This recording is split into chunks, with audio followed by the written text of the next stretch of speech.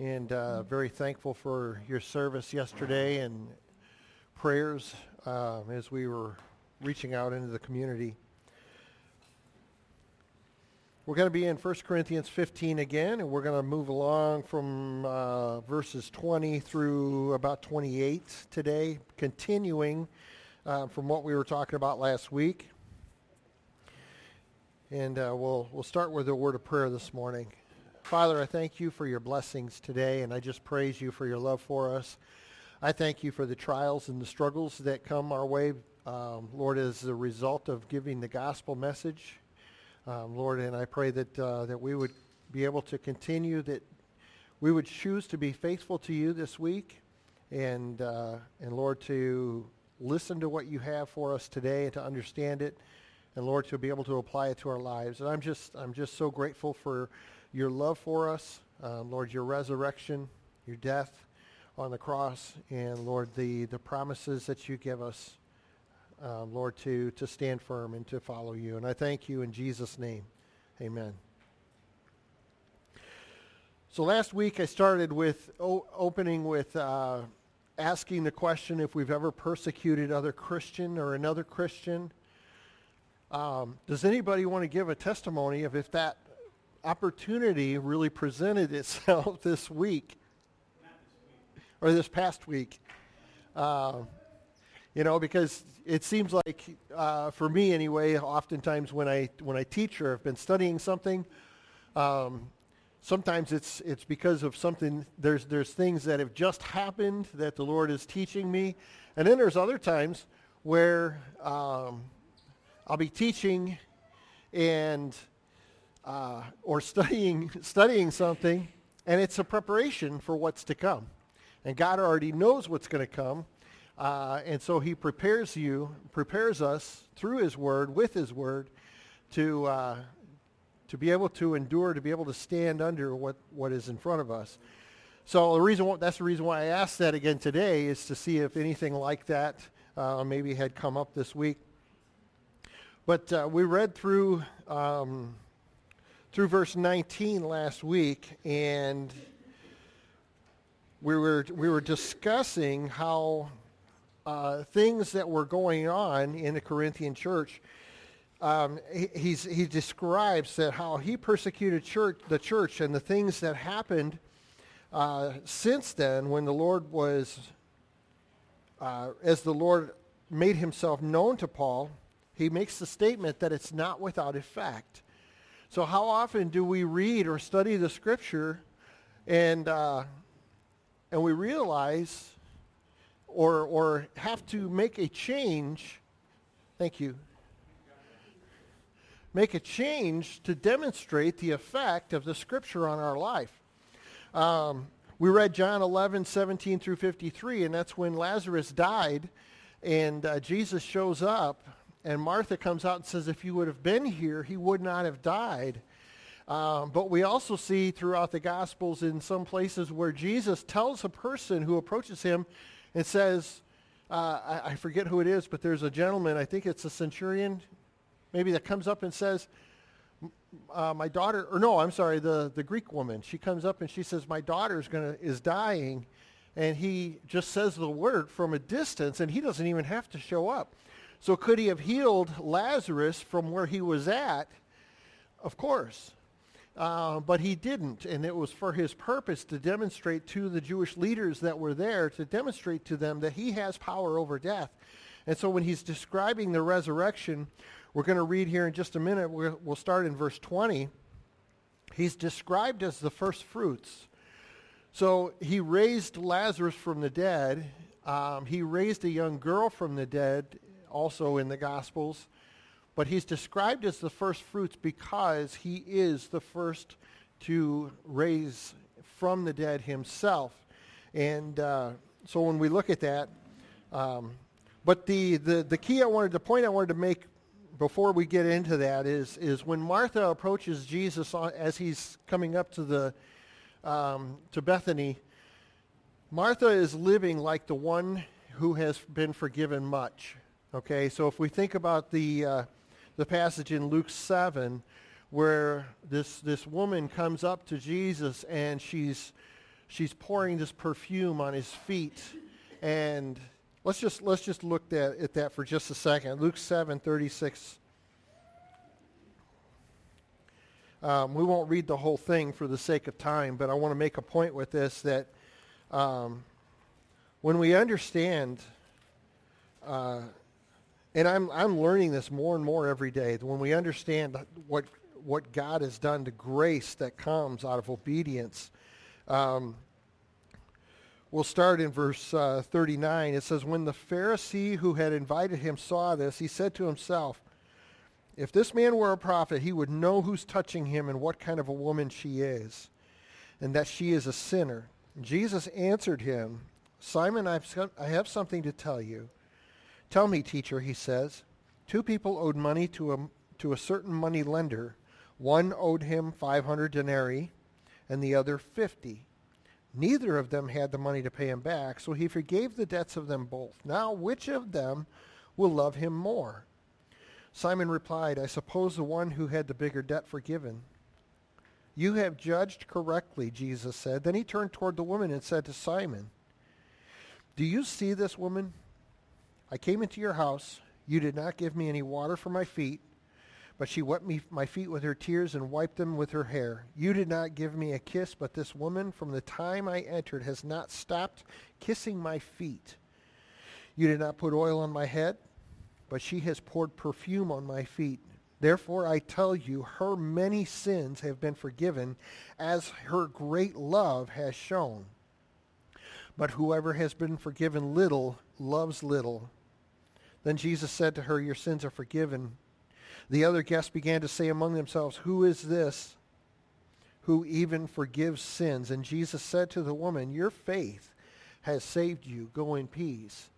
And so when we understand that, and I think we can all probably relate more to the woman who has been forgiven much more than the Pharisees, but there's still times in our lives where it's easy to go, I'm glad I'm not like that person, you know. And Paul helps us to understand that in this particular passage as well. And as he approaches talking about the resurrection, let's just read verses 20 through 28. And of course, it's a continuation. But Christ has indeed been raised from the dead, the first fruits of those who have fallen asleep.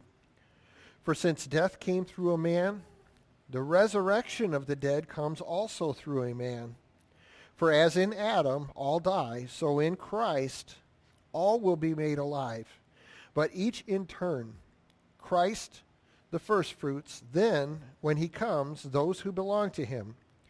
Then the end will come when he hands over the kingdom to God the Father, after he has destroyed all dominion, authority, and power. For he must reign until he has put all his enemies under his feet. The last enemy to be destroyed is death, for he has put everything under his feet. Now when it says everything has been put under him, it's clear that that does not include God himself, who put everything under Christ. When he has done this, then the Son himself will be made subject to him who put everything under him, so that God may be all in all. So when we look at this and it says Christ has indeed been raised from the dead, Paul's conclusion is based on the evidence set forth in verses 3 through 8 when he says, for what I received I passed on to you, as of first importance that Christ died for our sins, according to the Scriptures, that he was buried, and that he was raised on the third day according to the Scriptures, and that he appeared to Cephas, and then to the 12. After that he appeared to more than 500 of the brothers and sisters at the same time, most of whom are still living, though some have fallen asleep. And so when he describes those who are still living, I kind of picture them, they're still living. You want to go come with me and let's go talk to them? You want to, shall we discuss with people who actually saw what happened and give proofs of? That part of it they're already convinced of. Christ has been raised from the dead, and so the conclusion is based on the evidence that he sets forth. So then when he says first fruits, he's describing the first fruits of those who have fallen asleep. This is the first sheaf of the harvest. Okay, so when we describe like the rapture and the second coming of Christ is described in the Gospels, where people will be caught up or taken, and some will be left, and the ones that are taken sometimes it can be confused by that meaning the rapture, when in fact what it's talking is about is the ones who are killed and taken away from the eternity with Christ. And so the harvest is given to the Lord. The first fruits, if we go back to, we're not going to turn there, but Exodus 23:19 says to bring the best of the first fruits of your soil to the house of the Lord your God. And he's describing giving to the Lord. Jesus is the first fruits, the best of the harvest given to the Lord as a token of all that all the harvest belongs to him. And it will be dedicated to him through dedicated lives. So Jesus came, dedicated his life, his physical life on earth is dedicated to serving God and to serving people and to being completely obedient. He's the first fruits of the harvest of the resurrection. And from that point on, the resurrection that takes place later all belongs to the Lord. Everything that he resurrects from the dead belongs to him. And so this is what he means by the first fruits. So if we look at 1 Peter chapter 1, he gives a similar description. Yeah, 1 Peter chapter 1, verses 3 through 5.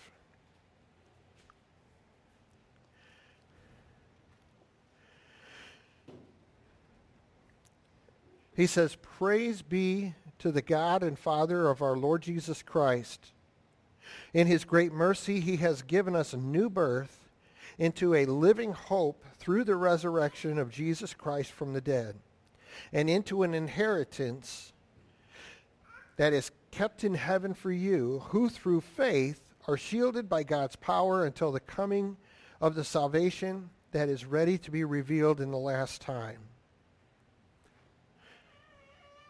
And when he says into a living hope, the new birth into a living hope can be translated everlasting life. Hope that's alive because of the resurrection of the dead.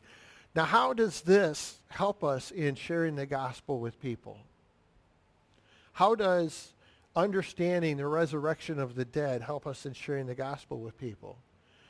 You know, Paul says just in the verses just before what we're reading, that in those also who have fallen asleep, if they're lost, if only for this life we have hope in Christ, we are of all people most to be pitied. How many people believe that this life is it?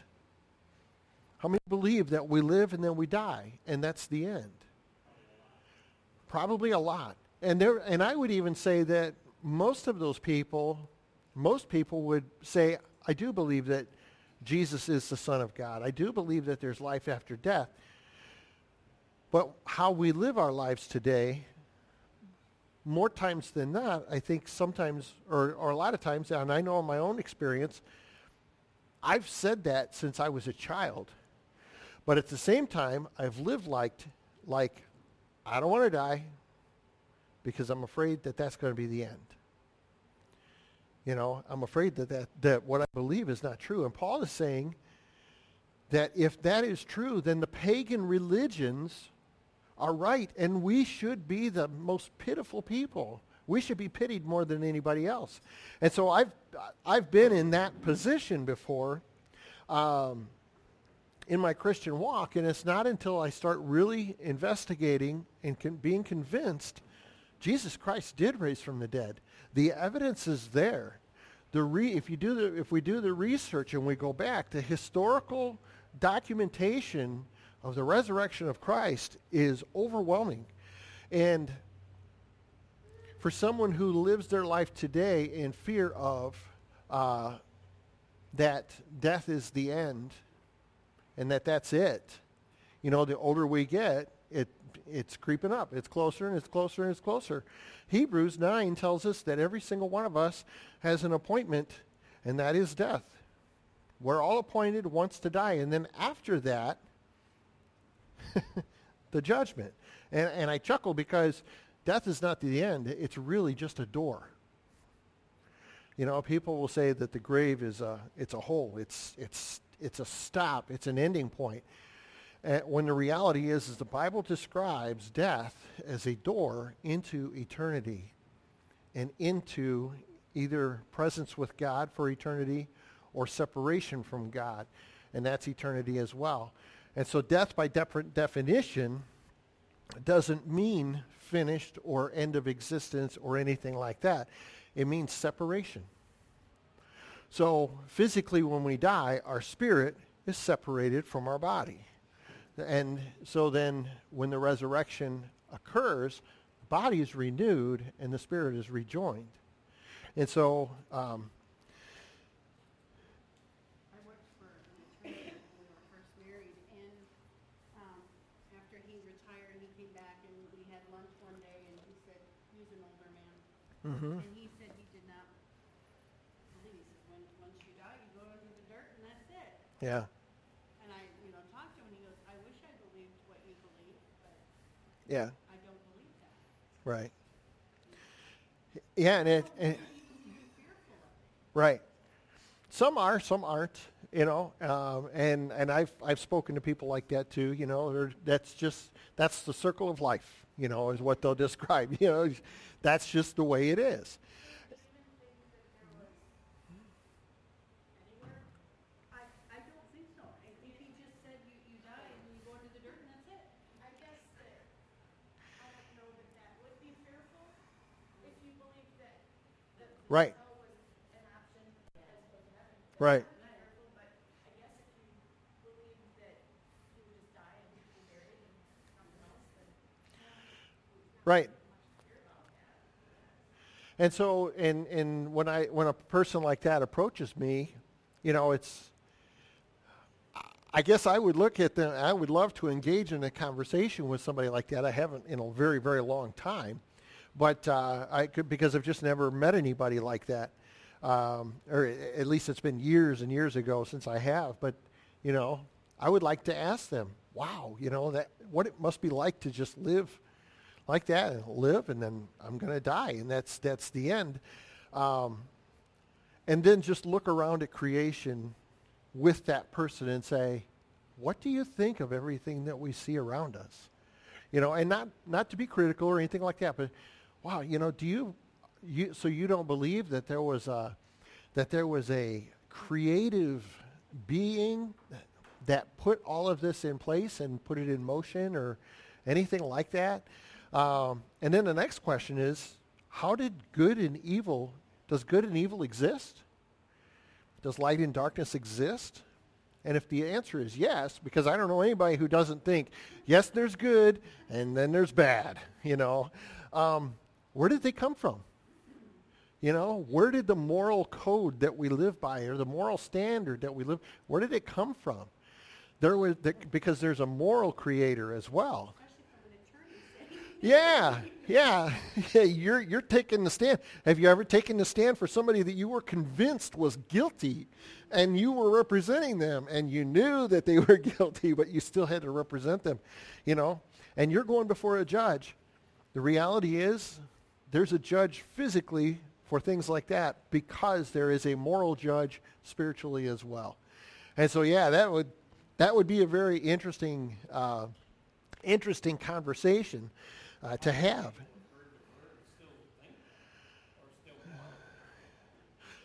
Right. And so in order to do that, I think we have to be a cynic toward the gospel, toward the Bible. We have to be a cynic toward any kind of history. To me, it's no different than saying, well, and I know somebody that knows more about history than me is going to probably speak up. But to say that Christopher Columbus and his crew didn't actually sail to the United States of America, it didn't actually happen. We've been here all along. Do you believe that? If the answer is yes, we believe that we were here all along, and there wasn't a discoverer that came from somewhere else to here. Then we have to, if we don't believe the Bible's true, then we have to ignore those types of history as well, because I wasn't here to see it happen. It wasn't my testimony. I have to trust the testimony of people who were truth tellers throughout history. And again, it goes back to the moral code. It goes back to good and evil, truth tellers and liars. And so we trust this because Paul, just like what Paul's saying here, he's saying there's testimony about it. It's being preached because it's been proven true. I like what, I forget what his name is, but the guy for Cross-Examined. You don't remember either. Frank Turek. He says, people want to argue that truth is relative. And he says you have to apply the claim to itself and ask the question, is that true? And if the answer is yes, then you've proven that truth exists and it's not relative. Truth has to be a description of what actually has happened. And it has to be an accurate description. But anyway, Paul is talking about the description of the resurrection of Christ, and Christ being the first of that and the best. And because he's the first and because he is the perfect being in the perfect resurrection, he has the power over everything else and over everyone else, over every authority in nature or individual person to raise those who are faithful to him. And so that's got to be the question that goes along with salvation, is being faithful to the things that Christ gives us. But people will say that this is my truth.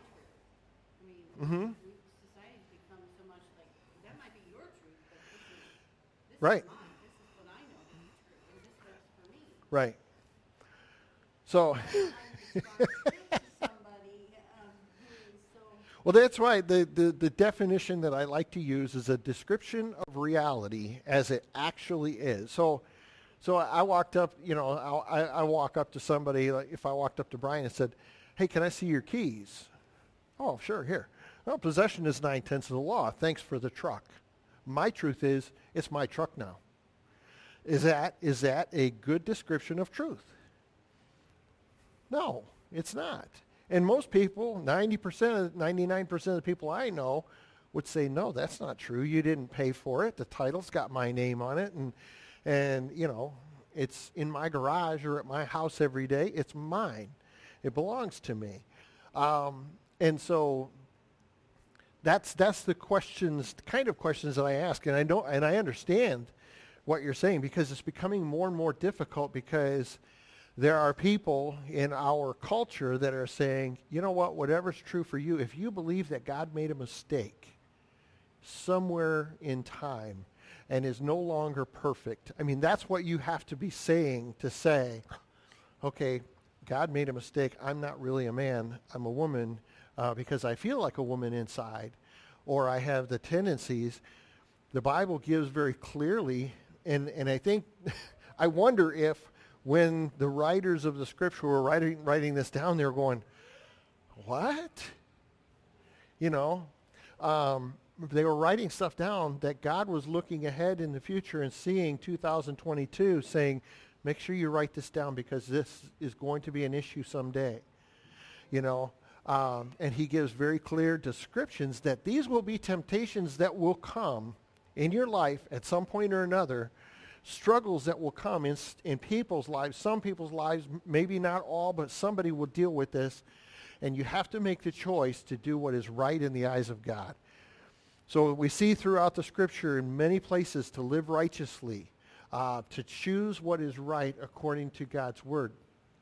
And that is becoming more and more of a struggle today.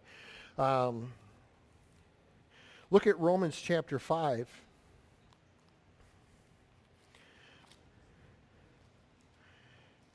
And if we read, first of all, just read verse 12.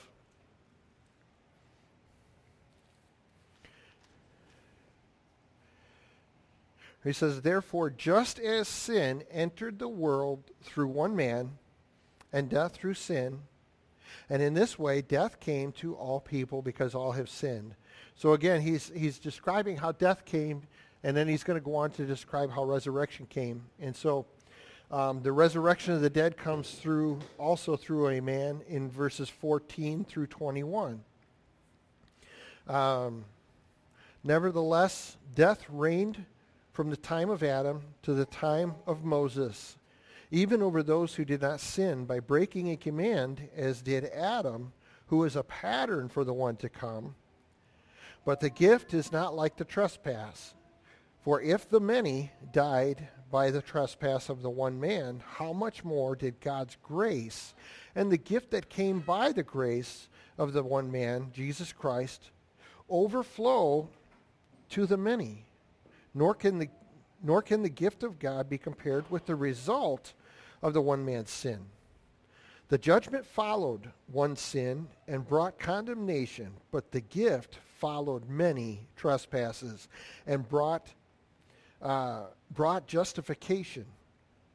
For if by the trespass of the one man death reigned through that one man, how much more will those who receive God's abundant provision of grace and the gift of righteousness reign in life through the one man, Jesus Christ? Consequently, just as the one trespass resulted in condemnation for all people, so also one righteous act resulted in justification and life for all people. For just as through the disobedience of the one man the many were made sinners, so also through the obedience of the one man the many were made righteous. The law was brought in so that the trespass might increase. But where sin is increased, grace increased all the more. Now, before I read the next verse, I want to mention what you're describing. They want to get rid of the law. They want to get rid of the moral code that says, I'm a sinner. They don't want to say, I'm a sinner and sin is okay. And that, I shouldn't say that. That is partly true as well. But if you get rid of the law that says the things I do are sin, I feel pretty good. My life's not so bad. And so what he goes on to say, and what he has been saying in verse 22, so that just as sin reigned in death, so also grace might reign through righteousness to bring eternal life through Jesus Christ.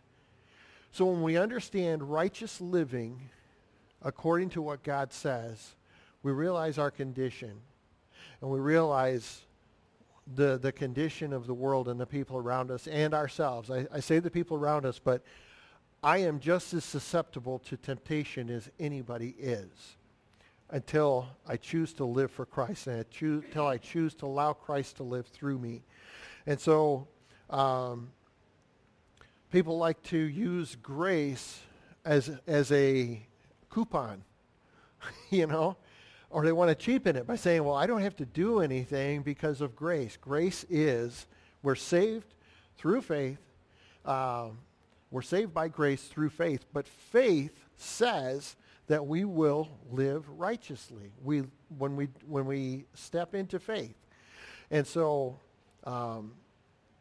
he's giving that description here that if there is no righteous living, there is no grace for that person. And what we are receiving, though, or what an individual is receiving prior to submitting to Christ and repentance, is mercy. God shows his mercy so that he's patient with us so that he can have mercy on all of us. So a person, and I've explained this to some people as well that profess to be Christians that want to continue to live a sinful lifestyle, and I explained to them that there was a point in my life where I wanted to profess to be a Christian as well, wanted to continue to live in a sinful lifestyle. And I said it was God's mercy on me that allowed me to continue to live until the light clicked on in my head and in my heart to realize, whoa, I am a filthy person before a holy God. And he has been so patient with me to the point of today where he says, now do you understand how much I love you? And it's hard for me to be patient like that with other people. But he has to demonstrate that to me to be able to allow me to demonstrate that to other people. And he lets me fail at it. And then he says, come on, let's start over. Let's try again. And to teach us that way. And so Paul is giving, when he gives the description of the resurrection, he's in the middle of a church where if we look at 1 Corinthians 15, let's see, I think it's verse 29.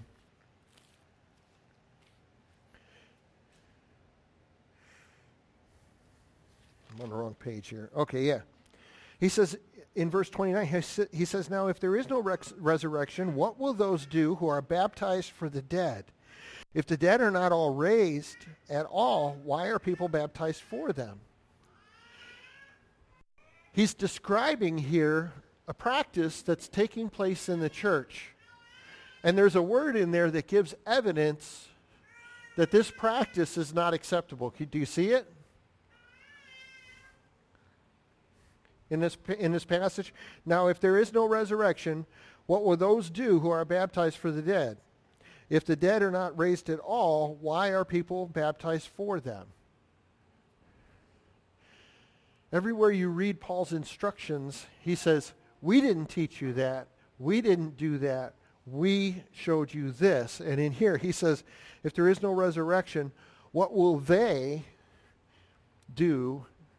So I've got the word they underlined here because Paul's not giving any credential to what they're doing. He's saying this is a practice that's taking place that they took and they stuck in there to say, you know what, this person died and they weren't baptized. Maybe we should baptize somebody for them.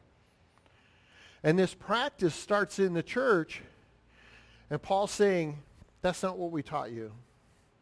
And if there is no resurrection, if there's people in the body of believers that are not convinced that there is a resurrection, why are you baptizing people for the dead? You know, and so these are the kind of practices that are easy to allow to come in. And if we back up to verse 21, this is very similar to what we read in Romans 5. For since death came through a man, the resurrection of the dead comes also through a man. For as in Adam we all die, so in Christ all will be made alive, but each in turn. Christ, the firstfruits, then when he comes, those who belong to him. And he goes on to give the sequence of events that's going to take place at the second coming as well. And so Hebrews 9, if we look at Hebrews 9, 27 and 28, Hebrews chapter 9,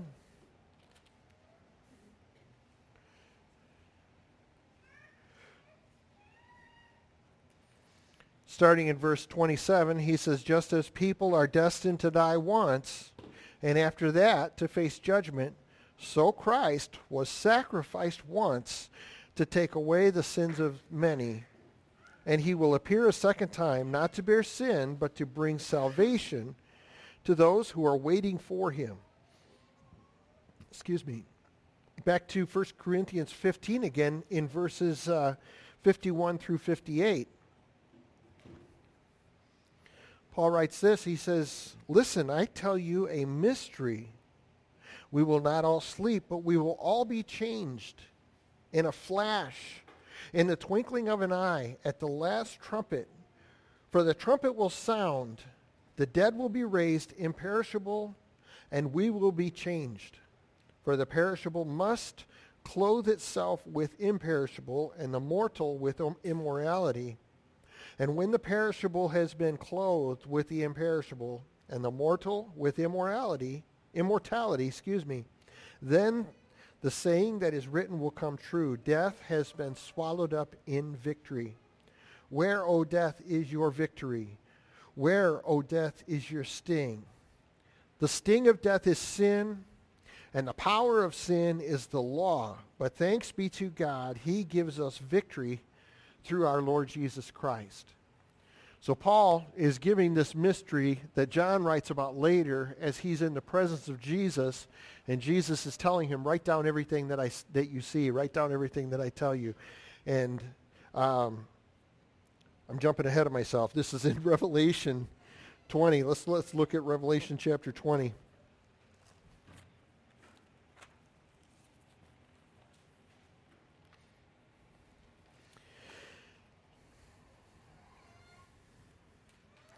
Revelation 20, verses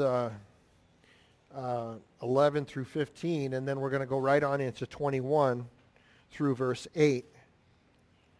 He says, Then I saw a great white throne. This is after the rapture that Paul describes, and Paul describes these things as well. Paul's describing the rapture in 1 Corinthians 15, but here John is describing the end of the millennium. Then I saw a great white throne, and him who was seated on it. The earth and the heavens fled from his presence, and there was no place for them. And I saw the dead, great and small, standing before the throne, and the books were opened. Another book was opened, which is the book of life. And the dead were judged according to what they had done as recorded in the books. The sea gave up their dead that were in it, and death and Hades gave up the dead that were in them. And each person was judged according to what they had done. Then death and Hades were thrown into the lake of fire. The lake of fire is the second death. Anyone whose name was not found written in the book of life was thrown into the lake of fire. Then I saw a new heaven and a new earth, for the first heaven and the first earth had passed away, and there was no longer any sea. I saw the holy city, the new Jerusalem, coming down out of heaven from God, prepared as a bride, beautifully dressed for her husband. And I heard a loud voice from the throne saying, Look, God's dwelling place is now among the people, and he will dwell with them, and they will be his people, and God himself will be with them and be their God. He will wipe away every tear from their eyes, and there will be no more death, or mourning, or crying, or pain, for the old order of things has passed away. He who was seated on the throne said, I am making everything new. And then he said, Write this down, for these words are trustworthy and true. And he said to me, It's done. It is done. I am the Alpha and Omega, the beginning and the end. To the thirsty I will give water without cost from the spring of the water of life. Those who are victorious will inherit all this, and I will be their God, and they will be my children. But the cowardly, the unbelieving, the vile, the murderers, the sexually immoral, those who practice magic arts, the idolaters, and all the liars, they will be consigned to the fiery lake of burning sulfur. This is the second death.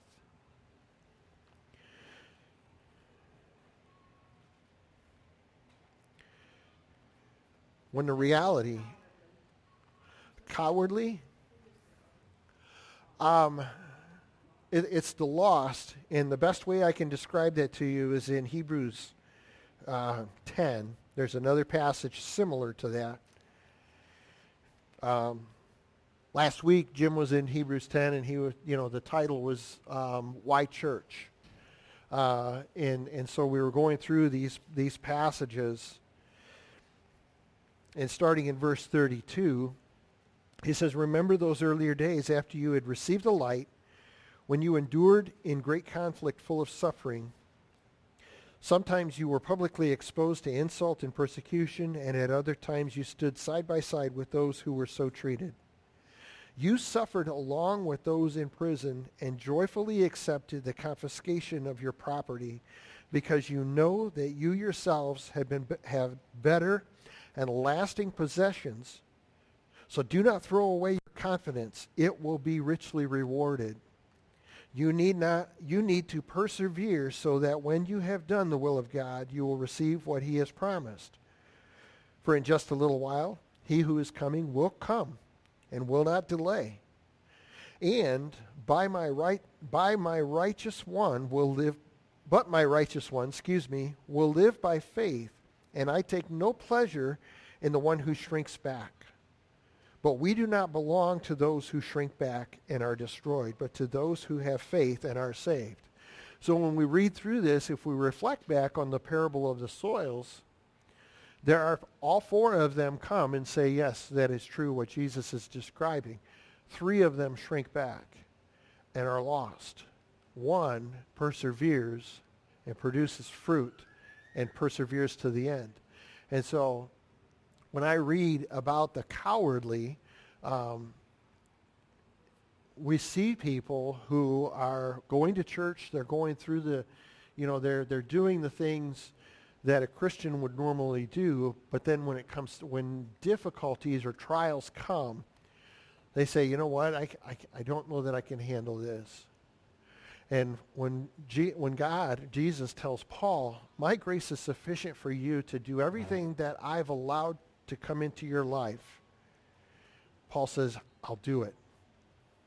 That's the example, the humanly example outside of Jesus for a sinner like me to say that God's grace is sufficient, because I've not suffered the things that Paul suffered. I've not suffered the things that Peter and all of the apostles have suffered. I've not had a knife to my throat like James did.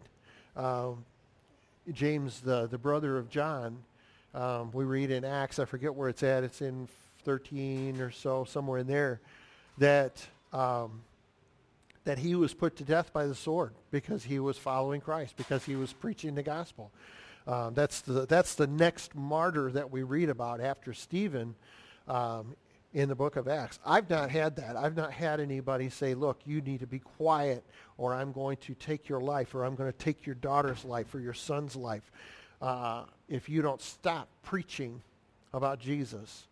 But I'm convinced that those days are coming, and a cowardly person, and I'm not saying that it's easy to stand up in that, but a cowardly person will say, okay, whatever you say, just don't hurt anybody. Paul says that when this tent of a body is destroyed, he's looking forward to the promise of eternity. And so when he describes to the church in Corinth, if there is no promise of eternity, if there is no resurrection, you can have all the pity on me you want. I should be pitied. And that's the long answer to a short question. My commentary says, failure to respond leads to an unthinkable eternity. Mm-hmm. So all of these are examples of failing to respond to what we heard. Right. And so how do we know that what Jesus has promised that hasn't been fulfilled is true and will happen? How do we know that? How do we know that Jesus will resurrect the dead? How do we know that what we just read in Revelation about the New Jerusalem, in my study I was reading on because I knew that it had been described about the size of the city, and I'm looking at it and it says 12,000, and I forget of what the measurement is used, but I went through my notes. It says 12,000 miles square. And I'm going, let's see, it's about 1,000 miles from here to Panama City Beach. 14,000 miles. I'm trying to picture in my head, is that about the size of the actual size of the earth? Only it's a cube? And I'm trying to imagine how big that is. I'm sorry, I'm getting off the subject here, but how do we know what Jesus has promised is going to come true? Because he said so, but okay, we have faith in that, And in the Old Testament, there's a description given about prophets. If a prophet says something and it doesn't happen, don't believe them. Don't follow them. If a prophet says something and it does come true, you can believe what they say. So there are so many prophecies in the Old Testament that we can go back in history and we can validate by documentation of people who have told the truth. And we can validate those things. And I always ask people, because I have encountered people that say, well, I don't believe that Jesus Christ ever even lived. And I said, well, okay. So I just asked a simple question. What's your birthday? Larry, when's your birthday? Say it again. January 2nd. January 2nd what? You guys speak up. 1970. 1970 what? AD. When you get an invitation to a significant activity that's taking place, it often will say, in the year of our Lord, 1972. Okay? We live by, even people who don't believe, live by a calendar that was established around the birth of Jesus Christ. How do you deny that? You're going to say that everybody that walks the planet is wrong? Everybody that ever I'm right. Boy, I think pretty highly of myself. Okay, wow, I'm out of time. But there are so many evidences all around us of Christ and of the promises that are made as well as promises that have been fulfilled. And the more understanding, the more knowledgeable we make ourselves with those things, first of all, it builds my faith.